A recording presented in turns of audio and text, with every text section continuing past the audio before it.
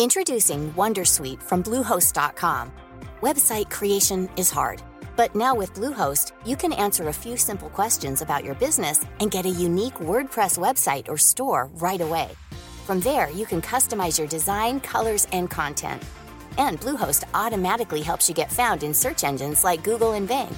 From step-by-step guidance to suggested plugins, Bluehost makes WordPress wonderful for everyone.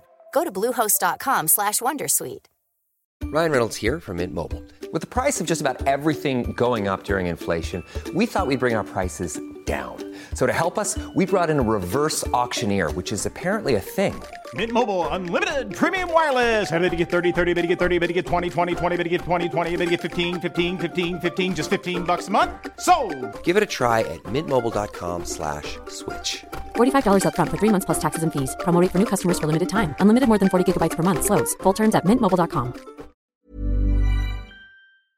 Hei og velkommen til podcasten Hva er greia med Ole og Jonas. Jeg heter Jonas. Jeg heter Ole. Ja.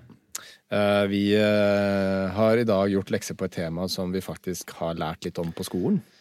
Ja. Dette med blodtyper. Ja. Vi lærte ikke så mye som det vi har lært til I dag, men vi har lært en del der. Vil du si det? Jeg følte at egentlig vi lærte ganske mye om det på... Eller kanskje jeg bare synes det var litt gøy den gangen. Jeg tror kanskje det. Har du peiling på hva din blodtype er? Ja. Ja, få høre. 0+. Du har 0+, ja. Ok. Det er 40% av norske befolkninga har 0+. Og det betyr jo da at... 0 eller 0+ spesielt? Altså, 85% av alle mennesker har jo resus positiv. Ja. Sånn at det vil vel være en liten endring. Ja, de fleste har 0+, men så noen 0-, så jeg har ikke det nøyaktige tallene heller. Nei. Vi kan jo ta litt sånn... men vet du hva din blodtype? Jeg aner ikke hva blodtypen min er. Er det sant? Mhm. Sjekket du ikke det på studiet? Nei. Jeg skulle gjøre det en gang I naturfagstimen på ungdomsskolen, hvor man skulle stikke et hull I fingeren med en sånn lansett. Har du sett en lansett noen gang? Ja, altså det finnes jo flere typer lansetter. Det er jo et av verdens mest berømte medisinske tidsskrift, det heter jo til og med Lancet. Ja. Jeg hadde aldri sett en lansett. Nei, så du fikk en liten overraskelse, det du sier? Ja, jeg fikk helt hetta. Ble kvalm, ble svimmel, måtte gå ut. Ja. Av å bare forestille meg at jeg skulle ta og stikke den I fingeren. Og den dagen bestemte du at jeg skal bli lege, tenkte du da? Da tenkte jeg, her er det nok tryggest å være på andre siden av det som stikkes med. Så, nei, jeg har jo hatt sprøyteskrekk hele livet. Og derfor er du ikke blodgiver? Nei. Det er kanskje en grunn til at du ikke er blodgiver? Det er en av grunnene til at jeg har kviet meg litt for det, Og en annen grunn at det har tatt veldig lang tid å komme seg I et fast forhold. Og man har ikke lov til å... Stemmer, det 6 måneder karantene hver gang man skifter sexpartner. Ja, jeg har glemt det litt, rett og slett. Ja, da kan du jo litt dårlig samvittighet. Du kan tenke litt på det nå da. Ja, jeg kan det. Litt morsomt, blodbanken det eneste stedet jeg har blitt gjenkjent for det vi gjør nå, podcasting. For podcasten? Ja, på grunn av stemmen. De har jo snakket med meg når man må jo snakke med liksom, sette inn og så spørre hvem gå gjennom all the works for å forsikre om at jeg den jeg og sånt, så de snakker jo alltid litt med blodgiverne. Og da liksom så kjente jeg igjen stemmen min faktisk. Ok, så det din eneste sånn blitt kjent igjen opplevelse I din på en måte gryende kjendistilværelse? Altså det har kommet opp ved noen anledninger, men den eneste gangen liksom faktisk har blitt sånn gjenkjent, han helt ukjent, bare ut av det blå, Og det var på stemmen, ikke på, altså det er jo et lite bilde, men det er jo først og fremst stemmen folk hører da. Spennende. Var det noe, kan du gjengi kommentaren, var det sånn, du han fra den podcasten, eller var det liksom sånn, herregud, det deg? Var det det? Det første. Det første, ja. Ok. Ja, så det var ikke noe Elvis? Nei, det var liksom, hun tok det veldig med fatning, vil jeg si. Nesten litt for mye fatning, kanskje. Ja, du hadde håpet litt Litt kraftigere reaksjon. Jeg vet ikke helt hva jeg har ja, et eller annet i hvert fall da. Liksom, litt, kunne spurt om autografen min eller et eller annet. Eller ta en selfie. Kanskje hun tok en liten del av blodet mitt og tok hjem til seg selv. Kanskje hun har en liten del av blodet ditt i en liten amulett i kjede rundt halsen. Ja, jeg håper jo det da. Eller ikke. Du hører jo sikkert på denne podcasten da, så da kan det kan jo tenkes. Vi kan jo sende en liten hilsen da. Særlig fordi den handler om blodtyper da. Så, ja. Hei blodbank. Nei, så jeg vet ikke blodtypen min. Vi må jo spole litt tilbake. Historikken rundt dette med blod og blodtransfusjoner og altså mennesker har jo i veldig mange år vært opptatt av blod. De første på en måte, legene som eksisterte var jo veldig opptatt av de 4 ulike kroppsvæskene. Ja. Blod, slim, galle og hva er det siste? Godt spørsmål. Hva er den siste? Jo, svart. Det er svart og gul galle. Svart og gul galle, ja. Hvorfor er ikke urin der, for eksempel? Nei. Er ikke den kroppsvæsken? Altså, dette er ikke et logisk system. Det var jo basert på personlighetstyper. Men blod og slim og galle er riktig nok ikke gul og svart? Neida, den er kun grønn, ja. De finnes jo for så vidt, altså, bortsett fra de fargene der da. Ja. Men man hadde jo litt liten kontroll på både slim og galle. Altså den koleriske pasient eller den flegmatiske pasient. Mens den... Skal du forklare kolerisk og flegmatisk i det hele tatt? Ja, har du en oppsummering? Egentlig ikke. Nei, det var personlighetstyper, men det på en måte... Som hang sammen med disse... Med disse altså overproduksjon av disse forskjellige kroppsvæskene. Ja, her var sånn gammel, sånn gresk... Og så er den koleriske, er jo da den med for mye blod. Og tenkte man. Og blod hadde man jo litt kontroll på, for man kunne jo stikke et hull, og så renner jo blod ut. Ja. Og dette var jo denne årelatingen som ble brukt i veldig, veldig lang tid. Ja. Før man etter hvert skjønte Og hva brukte man til årelating? Instrument? Lansett. En lansett, ja. Og derav Lancet. Ja. Det er litt morsomt da. Ja. Siden det er et ting som egentlig gjorde med skade og nytte, så er det veldig morsomt at det er verdens mest berømte medisinske tidsskrift er oppkalt etter den fullstendig ubrukelige tingen. Ja, med mindre du har hemokromatose da. Ja, så en ting som er altså at man har for mye jern i blodet sitt, så man må tappe blodet av og til. Ja, for å unngå å få leversykdom. Men, så man tenkte jo det at det er noe med blod. Det er noe med blod. Ja, det må ha gått for et eller annet. Ja. Og for eksempel så anser man liksom den første forsøket på blodoverføring var en pave, Innocent den 8. Han fikk feber i juli i 1492. Ja. Et berømt år for øvrig. Ja, veldig. Oppdagelsen av Amerika. Men han hadde da en lege som foreslo det du trenger, det er blod. Og du trenger da blod fra barn. Ja. Så vi må... Det er det beste blodet. Ja, det er det beste blodet. Ja. Det er uskyldsrent og topp. Vi tapper blodet fra 3 gutter i 10-årsalderen. Kjapp digresjon. Man har vel vist at ungt blod faktisk til dels revitaliserer litt ja, man har gjort forsøk på... Så det er faktisk noe med ungt blod. Han var inne på noe. Var inne på noe. Ja. Uten å ha noe belegg for det, selvfølgelig. Men så han bada jo da i dette blodet. Ja, så de tappet 3 gutter fullstendig for... Hvor mye vet man ikke. Og man vet ikke helt om man prøvde å føre det inn i årer, eller om han bare bada i det. Ja, det skal ganske mange lite blod for å bade i det da. Det skal sies, altså alle 3 døde. Ja. Og så litt etter så døde han paven også. Så alle 4 døde. Ja. Det var jo... Ja, det var ganske høy dødelighet på den typen behandling. 400% dødelighet. Det er bra. Altså, man trodde jo veldig lenge at blod ble produsert av leveren og ble spist opp av hjertet. William Harvey fant ut i 1620 at dette var et sirkulatorisk system som gikk rundt og rundt. Dette skapte jo litt mer ny giv i seilene på de som tenkte at det er noe med blod. Vi må på en måte, vet ikke, bytte det, putte inn. Skifte oljen, liksom. Det er noe der. Og de var jo inne på noe. Men det er jo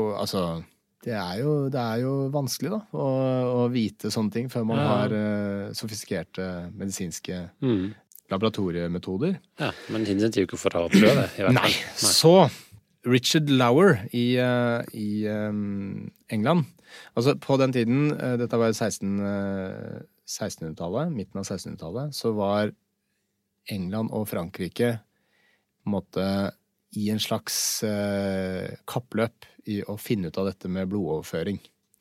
Finne ut av hvem som på en måte løste gåten først. Men Richard Lauer, han gjorde en overføring av blod fra en hund til en annen i 1665. Og det gikk helt fint.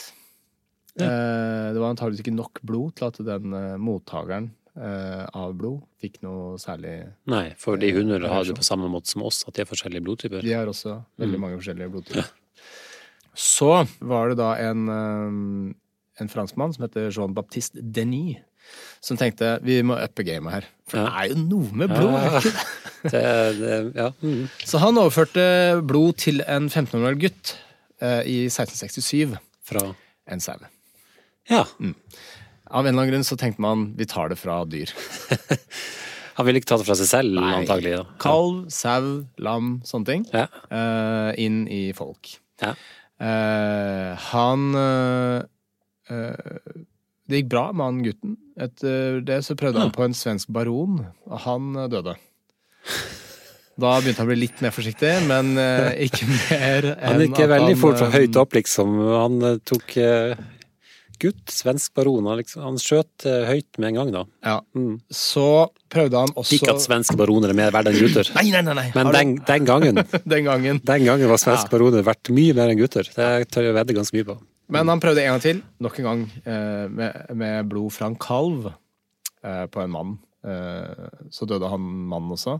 Ja. Da hadde han 2 av 3 dårlig resultat. Da vil det bli liksom litt skjelven. Ja, roe litt ned. Så det gjorde at Richard Lauer igjen i England tenkte, greit, Men stod det noe om hva han prøvde å kurere? Hva som feilte de menneskene? Feber, stort sett. Feber, ja. Ok. Så, men det var litt drastisk for litt feber, men ok. Richard Lauer prøvde da å kurere en fyr som heter Arthur Koga, for han var litt eksentrisk. Han ble ansett som en gærning. Ja. Og gærninger kunne man liksom gjøre hva man ville med. Han fyren her var i tillegg litt skolert. Han kunne latin. Man kunne snakke med han. Det var gærningen altså? Ja, gærningen kunne latin. Men han var litt sprø av seg, hvis nok. Det er litt udefinert akkurat hvordan sprø han var. Det vil jeg tenkt hvis jeg møtte noen som snakker latin i dag også. Litt sprø antagelig. Litt sprø antagelig. Ja. Men de ga han blod fra et lam. Ja. Fordi de tenkte 90 oz, jeg vet ikke hva det er, men han fikk penger for det her.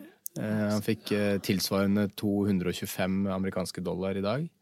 Så ok pris. Jeg kan kjøpe en iPhone da, men jeg kan kjøpe nesten en iPad, tenker jeg.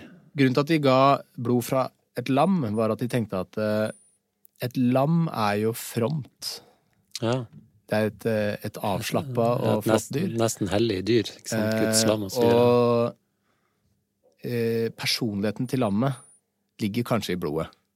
For det er jo noe med blod. Ja, så de tenkte de skulle kurere personligheten hans til Arthur, ja. Siden han var så eksentrisk, altså. Det skjedde ikke. Nei. Han ble enda galere. Han mente at han hadde blitt som en sau. Han kalte seg for sauen Koga. Jeg synes det er utrolig morsomt at det faktisk hadde en virkning. Jeg tenkte han skulle dø, men det påvirker faktisk syken hans. Han ble bare i feil retning. Mer sauete. Eller i hvert fall kalte seg for sau, da. Etter det her så ble blodoverføring forbudt. De tenkte, ok, nå har vi prøvd nok. Vi slutter med det. Så var det forbudt i 150 år. Deretter så var det en fødselslege som heter James Blundell, som startet opp i 1818 med å gi da menneskeblod til kvinner som akkurat hadde født. Det veldig vanlig bivirkning av en fødsel, er jo at man ofte blør i ettertid. Og det kan jo ha veldig store konsekvenser. Bivirkning er det rette ordet, men i hvert fall... Virkning?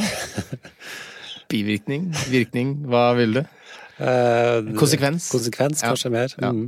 Han ville i hvert fall gjøre da transfusjoner da. Og dette holdt han på med ganske lenge. Han gjorde ikke veldig mange av det, men han ble ganske rik av det, fordi at han ble så kjent. Han snakket om disse tingene og sånne ting, så han tjente veldig mye penger. Men gikk det bra? Det gikk bra, ja. I halvparten av tilfellet. Ok. Ja. Men altså, man tenkte at han hadde reddet halvparten?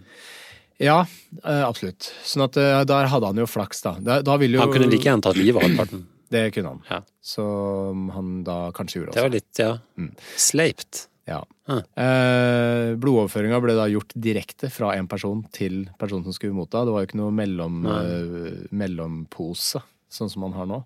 Nei. Så det var jo et instrument som han lagde for å bare overføre det direkte. Men hva lagde han? Hvordan var dette? Eller hva var det lagd av? Metall? Eller? Det var metall, ja. Ja, så bare et rør?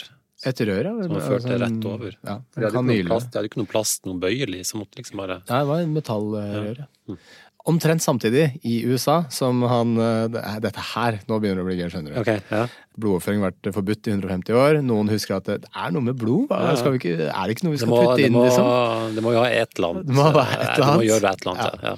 Så de begynte å kjøre inn i stedet for blod, for det gikk jo ikke så bra med han Koga, som ble en sau. Eller trodde han ble en sau. Så hvorfor ikke bare kjøre inn melk? Så man kjørte infusjoner av melk på midten av 1800-tallet. Ja. For de som tok... Jeg prøver liksom å tenke, hvor farlig er det? Tja, antageligvis ganske farlig.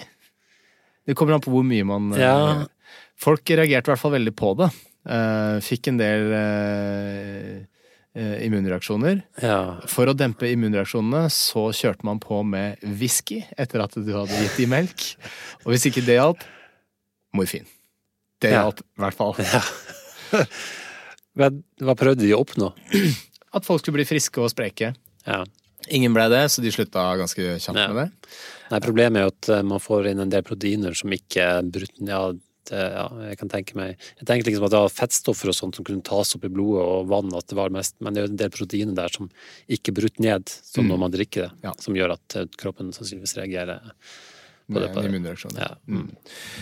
Karl Landsteiner, østerriker, han gjorde en oppdagelse i 1901. Nå har vi holdt på med å putte blod inn fra forskjellige arter og kropper og hit og dit, ganske mange 100 år her. Ja. Oppdager i 1901 at det finnes blodtyper. Ja. Så han skjønte jo da at alt blod er ikke bare blod. Nei. Man har ulike kategorier av blod. Man kan kikke på det i mikroskop. Man kan se på dette blodet, passe med dette. Hvorfor det? Ja vel. Så han klarte å eksperimentere seg fram til at det fantes 4 typer blod. Ja, gjorde det ved å mikse sammen blod? Ja. Rett og slett, på samme måte som man gjør nå, bare at nå vet man hva man gjør. Han gjorde dette her så å si i blinde da. Ja. Så dette var jo en kategorisering som han da utviklet, og ble brukt da for eksempel under Første verdenskrig. Ja. Veldig, veldig nyttig.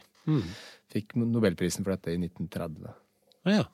Uavhengig av Karl Landsteiner, så var det en fyr som heter Jan Jansky, som i 1907 også oppdaget 4 forskjellige blodtyper. Men han kalte de for 1, 2, 3, 4.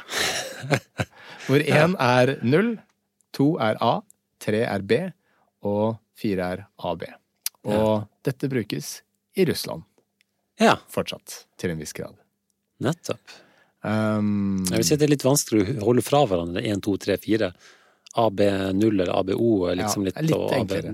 Men hvis det bare på poser, så det bare, ok, du skal ha 1, greit, 1, skal ha 3, skal ha 3. Pluss at det en logikk ved at AB en blanding av A og B, og det får man jo ikke med 1, 2, 3, 4-systemet. Nei. Men det kommer tilbake til det. Ja. I 1940 så var det en fyr som heter Philip Levine som oppdaget Resus-systemet, som da det pluss- og minus-systemet som vi snakket om I sted, at du 0 pluss. Ja. Det på en måte oppsummeringen av historikken. Ja. Det var veldig interessant. Gått til noen hunder og mennesker underveis. Ja.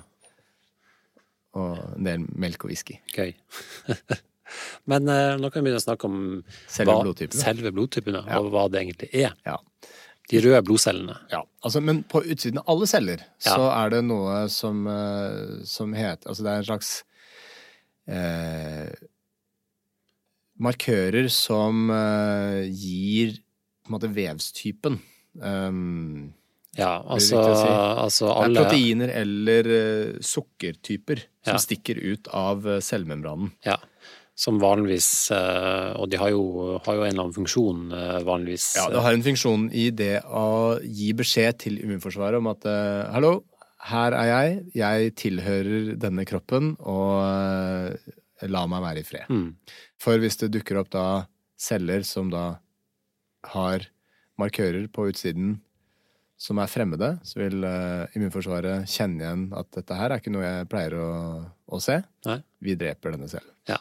Og egentlig finnes det på en måte en hel drøss med blodtyper. 36 forskjellige. Ja, ikke det bare det jeg holdt på å si? Ja. 36 sånn hovedgrener, men med 400 forskjellige antigener da, som man uttrykker de forskjellige blodtypene på. Men det som at kroppen produserer ikke antistoff mot de aller fleste. Nei. Og en av grunnen dette med A og B og O eller 0 da.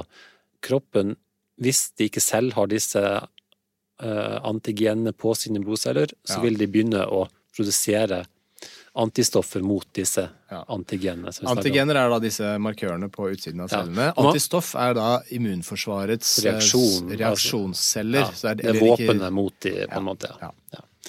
Et antistoff vil feste til et antigen, og så vil flere antistoffer klumpe seg sammen, og så starter og så gir det en signal om at til alle disse drepecellene at kom hit og drep denne. Eller det som kalles komplementsystemet, som vi ikke skal komme inn på da, men som også kan drepe celler. Og en eller annen grunn, man vet vel egentlig ikke helt hvorfor kroppen begynner å produsere antistoff mot akkurat disse antigenene. Nei. Men man vet, det en eller annen miljøfaktor, tror man. Ja. Som gjør at... For det veldig, veldig dumt at kroppen gjør det. Ja. Sånn som vi har det nå. I hvert fall med all den fine teknologien vi har. Det egentlig ikke helt nødvendig. Kroppen. Det en liten tilfeldighet. Ja. At akkurat disse typene produserer kroppen antistoffer mot. Det nok en tilfeldig konsekvens av at immunforsvaret som det For man blir faktisk ikke født med dette. Nei, så en utvikling. I teorien kan man, til nyfødte barn, kan man egentlig overføre hva som helst. Fordi de har ikke antistoffer begynt å produsere antistoffer mot antigener de ikke har selv enda. Nei. For de har et veldig ungt immunforsvar som ikke har blitt opplært av... Men det skal sies at man likevel gir riktig type til spedbarn, fordi, bare for sikkerhets skyld, tror jeg. Og så det altså disse A og B, og AB og 0, som de aller viktigste, og så Resus da. Ja.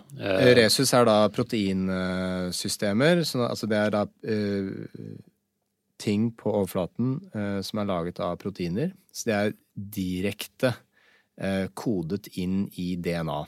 Så hvis du har DNA for en resus, så vil du da kalles resus positiv. Hvis du ikke har et gen for resus, så har du ikke noe protein på utsiden av de røde blodcellene som heter resus, og da har du resus negativ. Ja. Og så det sånn undergrupper av resus, det resus D som den vanligste, altså det flere innen resussystemet visst nok, men vi skal ikke komme noe mer inn på det. Og så har du Kell, og så har du Duffy, og så har du Kid, og så har du mange forskjellige sånne typer proteinsystemer som direkte genprodukter.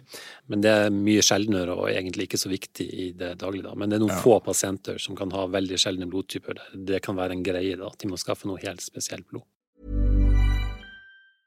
When you're ready to pop the question, the last thing you want to do is second-guess the ring. At BlueNile.com, you can design a one-of-a-kind ring with the ease and convenience of shopping online. Choose your diamond and setting. When you find the one, you'll get it delivered right to your door. Go to BlueNile.com and use promo code LISTEN to get $50 off your purchase of $500 or more. That's code LISTEN at BlueNile.com for $50 off your purchase. BlueNile.com, code LISTEN. Introducing Wondersuite from Bluehost.com. Website creation is hard, but now with Bluehost, you can answer a few simple questions about your business and get a unique WordPress website or store right away.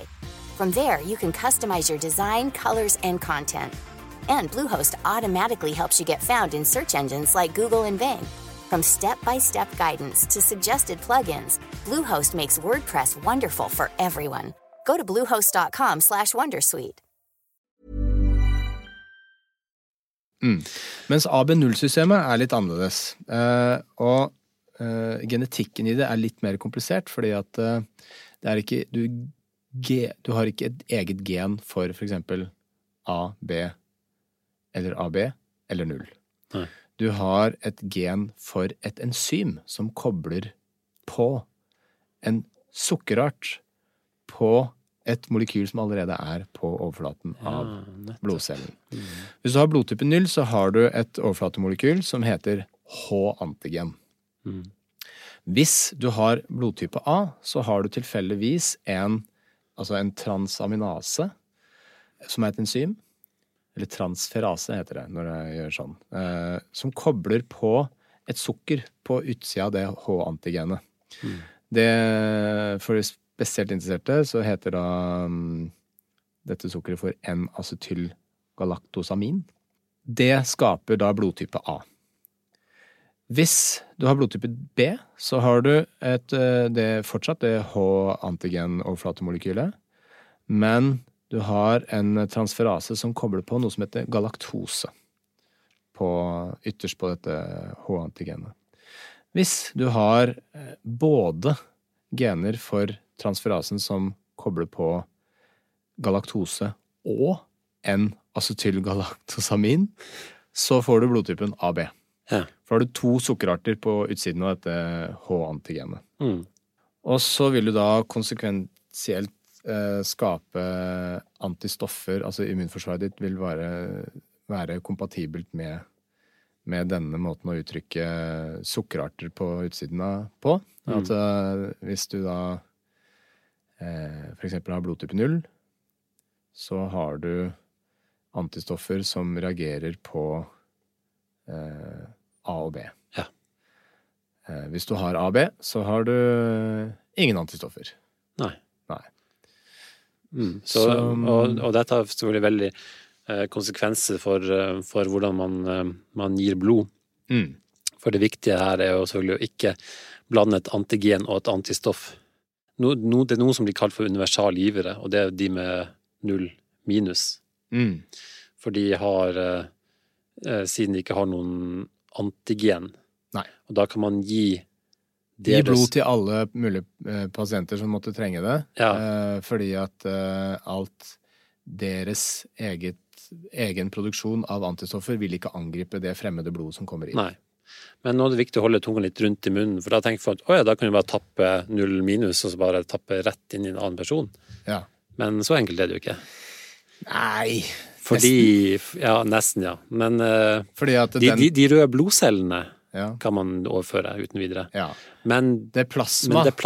Altså, blodet består av røde og hvite blodceller, så består det av plater som med å tette hull, og så det plasma. I plasma så da disse antistoffene, disse molekylene som angriper fremmede. Så hvis du da, som 0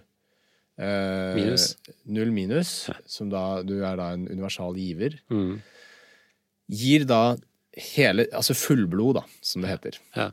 En halv liter av ditt blod over i en pasient som har mistet blod. Så har jo da du som 0 minus person antistoffer i ditt plasma mot A og B. Ja. Og denne andre personen har antageligvis da kanskje A eller B da. Ja. Så vil jo da ditt blodplasma og dine antistoffer angripe de cellene som i det blodet fra før. Ja. Nå jo det et veldig stort volum kontra det volumet som blir tilført. Ja. Sånn at du vil få en viss immunreaksjon, altså en viss form for hemolyse, altså at blodet blir oppløst og ødelagt. Ja.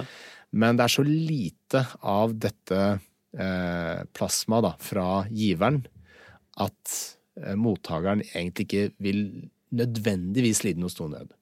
Nei, hvis det snakk om stort blodtap, så vil jo det selvfølgelig være et stort problem. Så for å unngå at det noe problem, så adskiller man da plasma og blodceller. Ja, så man skiller ut blodplater i en egen pose ofte, og så røde blodceller og plasma. Ja. Vet du hvor lenge man kan lagre de ulike komponentene av blod etter å ha tatt ut? Jeg vet at blodplater helt klart kortest tid, bare noen få dager. 5 dager. 5 dager, ja. I romtemperatur. Det kan ikke fryse eller varme eller noe. Jeg tror røde blodceller rundt 30 dager, kanskje? 42 dager. 42 dager, ok. Ja. I 6 grader. Ja. Ja. Plasma lagres i minus 32 grader, lagres i 1 år. Ok, ja. Det ganske lenge. Ja. Og derfor det hender jeg ble oppringt i dag faktisk, fordi de spurte om jeg kunne gi blodplater. Ja. Jeg kunne ikke for jeg vært litt syk. Ja. Da har man karantene i 14 dager. Ja. Så for det, siden det kortest tid, så hender det av til at de blir short. Da, hvis de har måttet bruke mye og har lite på lager, så må de drive og ringe folk for å komme og gi. Så vi må jo be folk om å bli blodgivere, hvis de har mulighet. Ja. Har du noe telefonnummer de kan ringe, eller hvordan gjør man det? Kontakt blodbanken, gå inn på blodbanken på nett, tror jeg, blodbanken.no, tipper jeg, og så finn din lokale blodbank, og så tror jeg du kan fylle ut skjema der og bli kontaktet. Det går an å ringe de også, jeg husker ikke nummeret i farta, men de trenger alltid nye blodgivere. Ja. Så man har, altså hver dag så har man nytte av det blodet som man helt fullstendig avhengig av blodgivere. Ja. Man har ikke noe kunstig blod. Jeg leste faktisk det var noen japanske forskere som nettopp nå hadde utviklet ikke celler, men en slags transportvesikkel, hva skal man si da? Altså noe tilsvarende da, som kunne bringe hemoglobin inn i... De hadde gjort forsøk på kaniner, tror jeg, med gode resultater. Så de lager rett og slett en falsk rød blodcelle? Ja, på en måte, ja. Og jeg tror det var andre ting også de hadde brukt til å få det inn i blodet, da. Så å omgå hele problemet med blodceller, da. Så de hadde hatt... Jeg tror det er folk som prøvde dette før uten... og har ikke klart å lykkes helt. Ja. Men det er folk som arbeider med å lage et universalblod. Og det vil jo løse veldig mye, altså det vil jo gjøre ting veldig mye enklere, for da vil de ikke ha bruk for blodbanker, som er en ganske stor operasjon som må holde gående til enhver tid, og rekruttere nye blodgivere, og lagring, og hele tiden holde øye med hvilke blodtyper det er snakk om for å gi rett. Altså, ja, det er mye styr da. Tror du at Jehovas vitner vil gå med på å få kunstig blod? Det tror jeg faktisk. For at det som står i Apostelens gjerninger 15:28, som er grunnen til at de ikke kan ta imot blod, det er Den hellige ånd og vi har besluttet å ikke legge noen annen byrde på dere enn disse tingene, at dere holder dere borte fra det som er offret til avguder, fra blod, fra kjøtt, fra dyr som er kvalt, og fra seksuell umoral. Hvis dere er nøye med å unngå disse tingene, vil det gå bra med dere. Jeg synes dette er en veldig, veldig diffus regel. Ja. Det står veldig lite om, du skal ikke ta imot blod fra andre mennesker. Det står bare fra blod, fra kjøtt, fra dyr som er kvalt, og fra seksuell umoral. Altså man skal holde seg borte fra de tingene da. Og konsekvensen er fortsatt, skal være nøye med det. Det vil gå bra med dere. Hvis dere men det stemmer jo ikke. Det er jo feil. Ja. For det kommer til å gå bra hvis man... altså alle de tre tingene går helt fint. Men Jeg hadde et par som var med i Jehovas vitner på ungdomsskolen i klassen min. Jeg husker de slapp å spise blodpannekaker blant annet. Ja. Det misunt, det var ikke noe godt. Nei. Så der riktig valg, følte jeg. Ja, fy flate, blodpannekaker, det hadde Det var ganske disgusting å blande sammen også, husker jeg. Helvete, hvorfor hadde dere det? Finnsnes, ass. Sjukt sted. Men det høres ut som du også har vært borti det. Nei, blodpannekaker, jeg har bare hørt om det. Det høres ut sinnsvakt ut. Ja, nei, vet, det hang vel igjen fra heimkunnskapsgudene vet når tilbake. Sikkert bruke alt på dyret da, ikke sant? Lage blodpannekaker. Æsj. Det var blant, liksom... Hva smakte det? Leverpostei med sukker? Jeg husker liksom nesten litt sånn brent, føler jeg. Jeg husker dere blandet liksom litervis med blod oppi en bolle, liksom. Det var merkelige greier.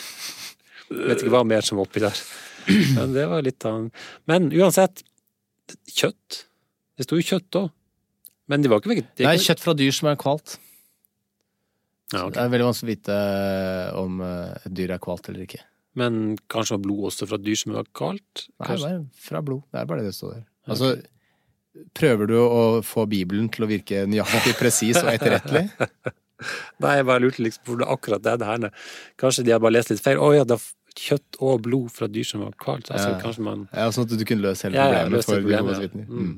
Well, lykke til. Nei, det går nok ikke. Ja. Vi hadde jo mye om det. Dette var jo ofte et tema i sånn, når vi hadde etikk på medisinstudiet. Det var jo ofte et case med Jehovas vitner, liksom. Ja. Hvordan man skulle få samtykke fra de, og at de liksom sa at de ikke ønsket. Hvis man hadde barn gjerne, som hadde en tilstand som skulle få blodoverføring, så ville jo de motsette seg det. Ja. Og fasiten gjør det likevel. Gjør det likevel, og meld fra til barnevernet. Ja, noe sånt. Eller, så kommer barnevernet og stjeler barna. Men poenget var at det viktigste det viktigste var at for medlemmene var å si fra at de ikke ønsket blod. Ja. Hvis de likevel ble gitt blod når de hadde sagt fra, så kunne de tilgis. Ja. Ok. Nei, for jeg har hatt pasienter som har hatt alvorlige diagnoser og må gjennom behandling og ha med seg en erklæring på at de ikke skal ha blodoverføring, uansett hva som skjer ved en eventuell krise da. En blødning. Jeg husker vi også fikk beskjed om at det var viktig og eventuelt, for ofte hadde de med sin annen person fra Jehovas vitner som ikke skulle sitte ved siden og passe på at de sa at de ikke skulle ha blod. Men det var et fokus på at du måtte få spurt i enerom da. Ja, ok. At de ikke skulle føle noe press fra omgivelsen, at de selv skulle få lov til å bestemme om de ville ta imot blod. Ja. Personlig synes jeg det er fjollete. Ja. Dumt, kanskje, rett og slett. Ja, barnslig, fjolt og dumt. Alt sammen. Men herregud, de skal få lov til å holde på sånn, hvis de vil det. Bare ikke la det gå utover sine egne barn, selvfølgelig. Du nevnte Japan og utvikling av falskt blod. Japan har jo et litt merkelig forhold til blodtyper. I 30-åra, altså 30-tallet, så ble det innført en form for egentlig en slags astrologi rundt blodtyper, som faktisk kom fra Tyskland, og antroposofene, altså Rudolf Steiner og den gærne gjengen der, om at ulike blodtyper gir forskjellige personlighetstrekk. Ja. Og det er noe japanerne nå faktisk fortsatt holder på med, og er veldig opptatt av. Okay. Og det på en måte gir seg uttrykk i forskjellige deler av samfunnet, som det å få en jobb, det å date folk, alt mulig sånt, så er folk opptatt av blodtypen. På samme måte som noen fortsatt er opptatt av stjernetegn her. Okay. Så blodtype A, det er følsomme perfeksjonister med nervøse tendenser. Ja. Det er deg det, Ole. Bare at du har O pluss. Var det O pluss? Nei, det er A. Blodtype A. Så de bommer grovt da, på personlig karakteristikk. Hva er O pluss da? Nysgjerrig, generøs og stødig. Det er ikke sånn full bom da. Det er ikke full bom, nei. Men sånn er det vel med alle stjernetegn nå, er det ikke det? B er munter, eksentrisk og egoistisk. Det er det i hvert fall ikke. munter, eksentrisk og egoistisk. Det hørtes ut som... Ja, ok, ja. Du er ikke eksentrisk, det er du ikke. Nei. Munter? Ikke spesielt munter, ikke spesielt egoist. Nei, jeg stryker på alt. Ja. A, B, kunstnerisk, mystisk og uforutsigelig. Nei, heller ikke meg, egentlig. Nei, så du er enten A eller 0, da. Ja. Det var ikke helt, det kunne vært verre. Det er ikke verst etter men, det er fortsatt dårlig. Ja, men hvilken tipper du at du er, da? Jeg? Ja. Utifra japanske ting. Kunstnerisk, mystisk og uforutsigelig, så A, B. Du velger den, ja. Jeg synes det var ganske det var ikke særlig uforutsigelig at du valgte den, føler jeg, men... Men det er vel det eneste som er forutsigelig med meg. Ja, men det var eneste du synes var litt kul. Du har lyst til å være den... Altså, nysgjerrig, generøs og stødig er jo bra det, ja, men... Ja, men det blir ikke stand-up-komiker av det, nei. Nei, jo ikke det, altså. Ja. Det er jo et litt interessant spørsmål som vi ikke har tatt opp ennå, og det er, hvorfor i all verden har vi blodtyper? Ja, hvorfor har vi egentlig blodtyper? Ja, hvorfor har vi blodtyper? Det vet man ikke. Nei. Helt sikkert. Nå er det jo sånn at alle celler på kroppen har jo forskjellige sånne identitetsmarkører som gjør at man på en måte er tilhørende en art og et individ. Ja. Man kan ikke bare gi en nyre til en annen person uten at vevsforlikelighet er... Så det er en form for identitetsmarkør, da. Sånn at immunforsvaret kan kjenne igjen sine egne celler kontra andre celler som er inntrengere. Eller bakterier, eller virus. Eller celler som har virus i seg. Så sånn sett har det en funksjon. Og så har det, men hvorfor har man da forskjellige blodtyper? Altså sånn A, B, 0 og A og B. Og det man har funnet ut av er at de forskjellige blodtypene har jo da utviklet seg på forskjellige tider i menneskets utvikling.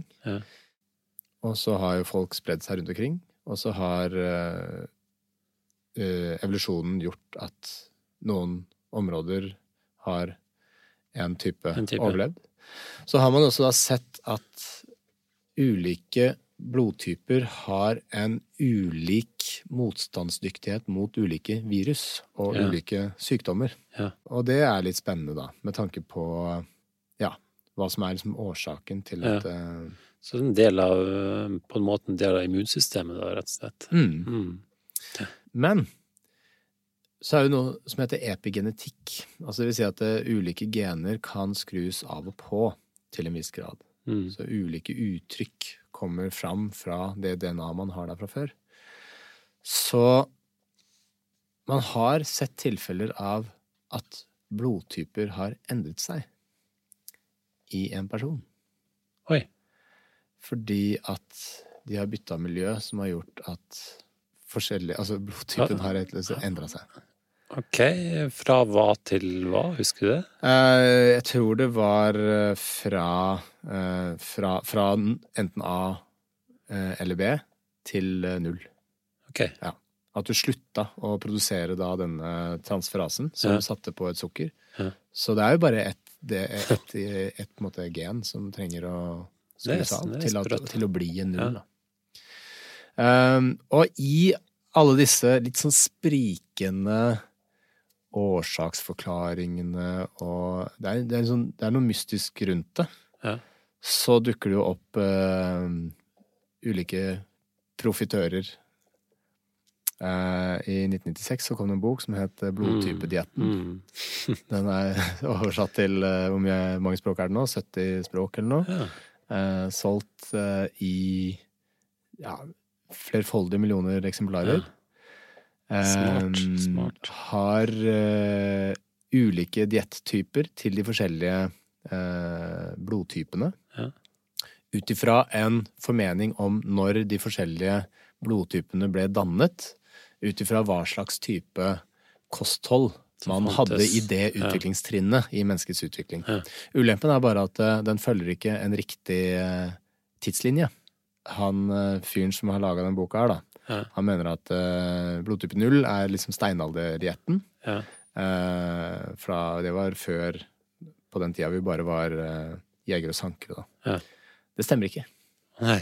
Blodtype A er den eldste varianten. Ok.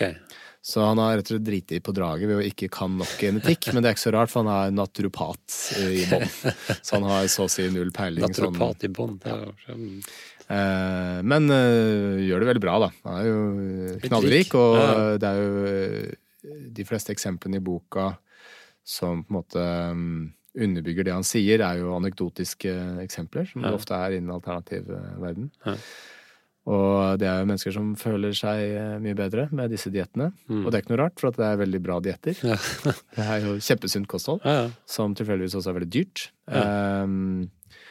Og ganske sunt. Den nulldietten så kan du få litt dårlig med kalsium. Med A-dietten så kan du få litt dårlig med D-vitamin. Det er de eneste svakhetene ved de forskjellige diettene. Utover det så er de veldig sunne. Men du trenger ikke kjøpe den boka for å leve sunt. For å leve sunt. Nei. Men over til noe litt annet. Vi må snakke litt om rhesus-ting. Ja. For det kom jo... Navnet kommer fra apen, rhesusapen.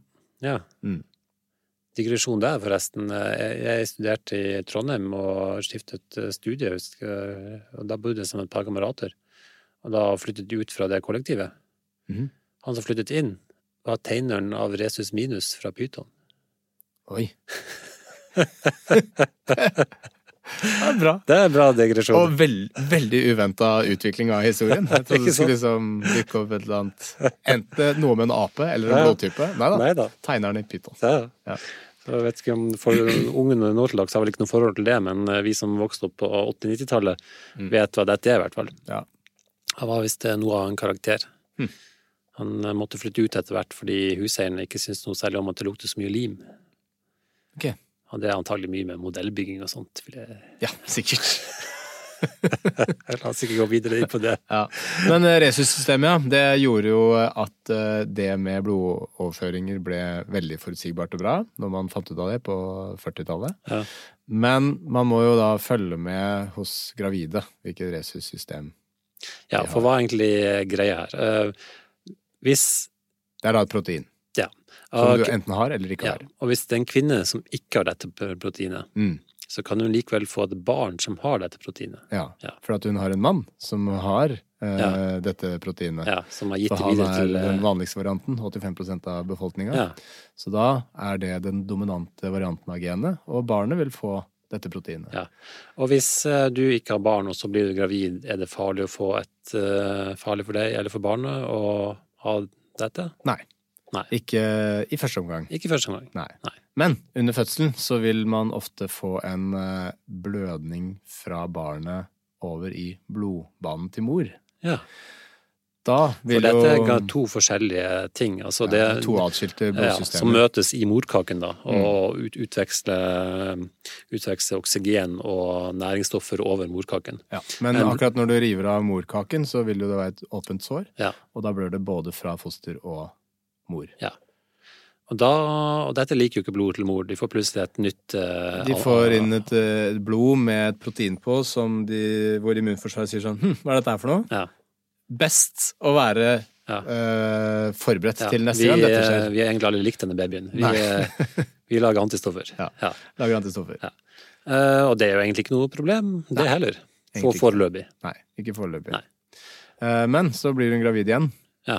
Med samme mann antageligvis, og da har også dette barnet rhesus-positivt blod. Ja. Da er det slik at det kan gå bra, det også. Ja. En liten digresjon tilbake til første. Altså, det kan faktisk skje noe ting i løpet av fødselen også, i løpet av graviditeten, som gjør at mor blir utsatt for blodet til barnet. Ja. Og de kan begynne å produsere antistoffer, men man produserer en annen type antistoff først, som heter IgM. Ja, og IgM er så store at det går ikke over til fosteret. Det kan ikke passere i morkaken, så det er ikke farlig. Nei. Men hvis den har da fått denne immunsensiviseringen av fødselen, så produserer den noe som heter IgG. Ja. Og det går over.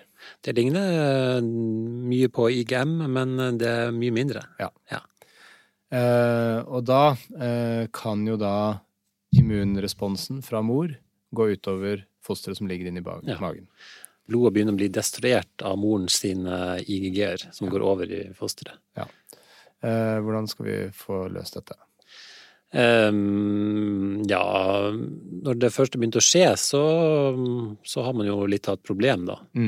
Da må man gå inn og prøve å få overført et antistoff mot antistoff, holdt jeg på å si. Ja. Inn gjennom navlestrengen, vel. Ja. Som gjør at de antistoffene som angriper blodet til fosteret blir tatt hånd om. Ja. Og det er jo en liten prosess da. Det er jo ikke så helt enkelt. Man må inn til foster og inn Så du risikerer å føde et barn som er veldig blodfattig. Nå tenkte jeg hvordan man behandler under graviditeten. Men hvis du på en måte ikke får gjort den behandlingen ordentlig da, så risikerer du da å føde et barn som har det skjer masse altså de blir blodfattige inne i moren sin. Og det som fører til en rekke ting. De får ikke produsert nok blod, de får noe som heter portal hypertensjon, blant annet. Det belaster hjertet. De får noe som heter hydrops fetalis, altså at leveren produserer ikke nok et protein som heter albumin, som holder på vannet inn i blodbanen, sånn at vann begynner å bli lekket ut i vevet. Kort fortalt, alt går til helvete. Alt går kan gå i varierende grader til helvete, og barnet kan dø av det. Ja. Så hvordan unngår man det her? Nå holder man ganske hvis man vet at man har mor strenge tøyler, stramme tøyler. Hvis man som tilhører den minoriteten som er resus minus, som er like mye verdt som alle andre. De er bare litt mer upraktiske. Så de koster mer for samfunnet.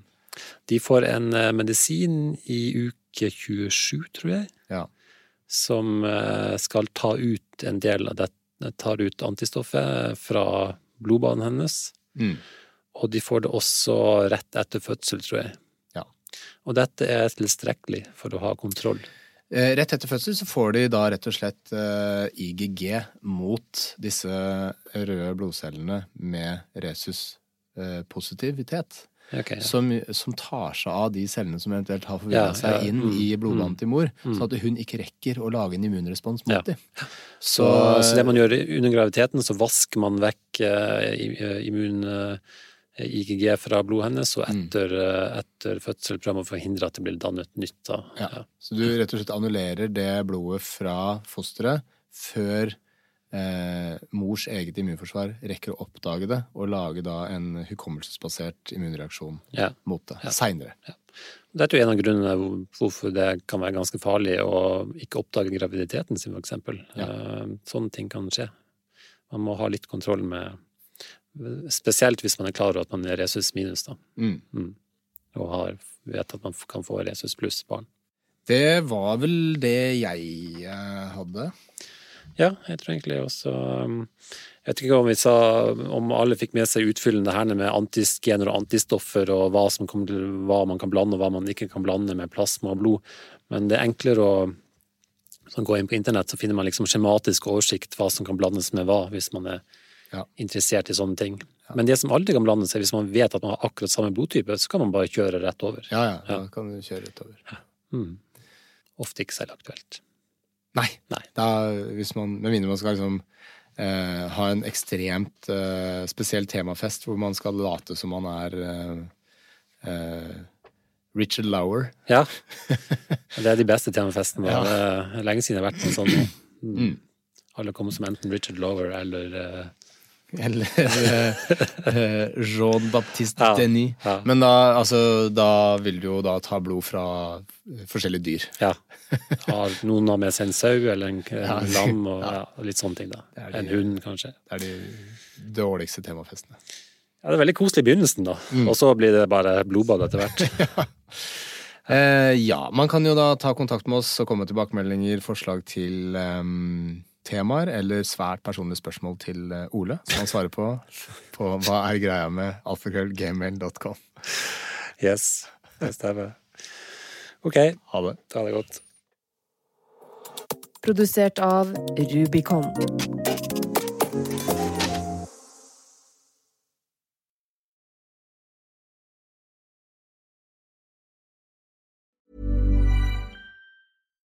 The #1 selling product of its kind with over 20 years of research and innovation. Botox Cosmetic, out of botulinum toxin A, is a prescription medicine used to temporarily make moderate to severe frown lines, crow's feet, and forehead lines look better in adults. Effects of Botox Cosmetic may spread hours to weeks after injection, causing serious symptoms. Alert your doctor right away as difficulty swallowing, speaking, breathing, eye problems, or muscle weakness may be a sign of a life-threatening condition. Patients with these conditions before injection are at highest risk. Don't receive Botox Cosmetic if you have a skin infection. Side effects may include allergic reactions, injection site pain, headache, eyebrow and eyelid drooping, and eyelid swelling. Allergic reactions can include rash, welts, asthma symptoms, and dizziness. Tell your doctor about medical history, muscle or nerve conditions including ALS or Lou Gehrig's disease, myasthenia gravis, or Lambert-Eaton syndrome, and medications, including botulinum toxins, as these may increase the risk of serious side effects. For full safety information, visit BotoxCosmetic.com or call 877-351-0300. See for yourself at BotoxCosmetic.com.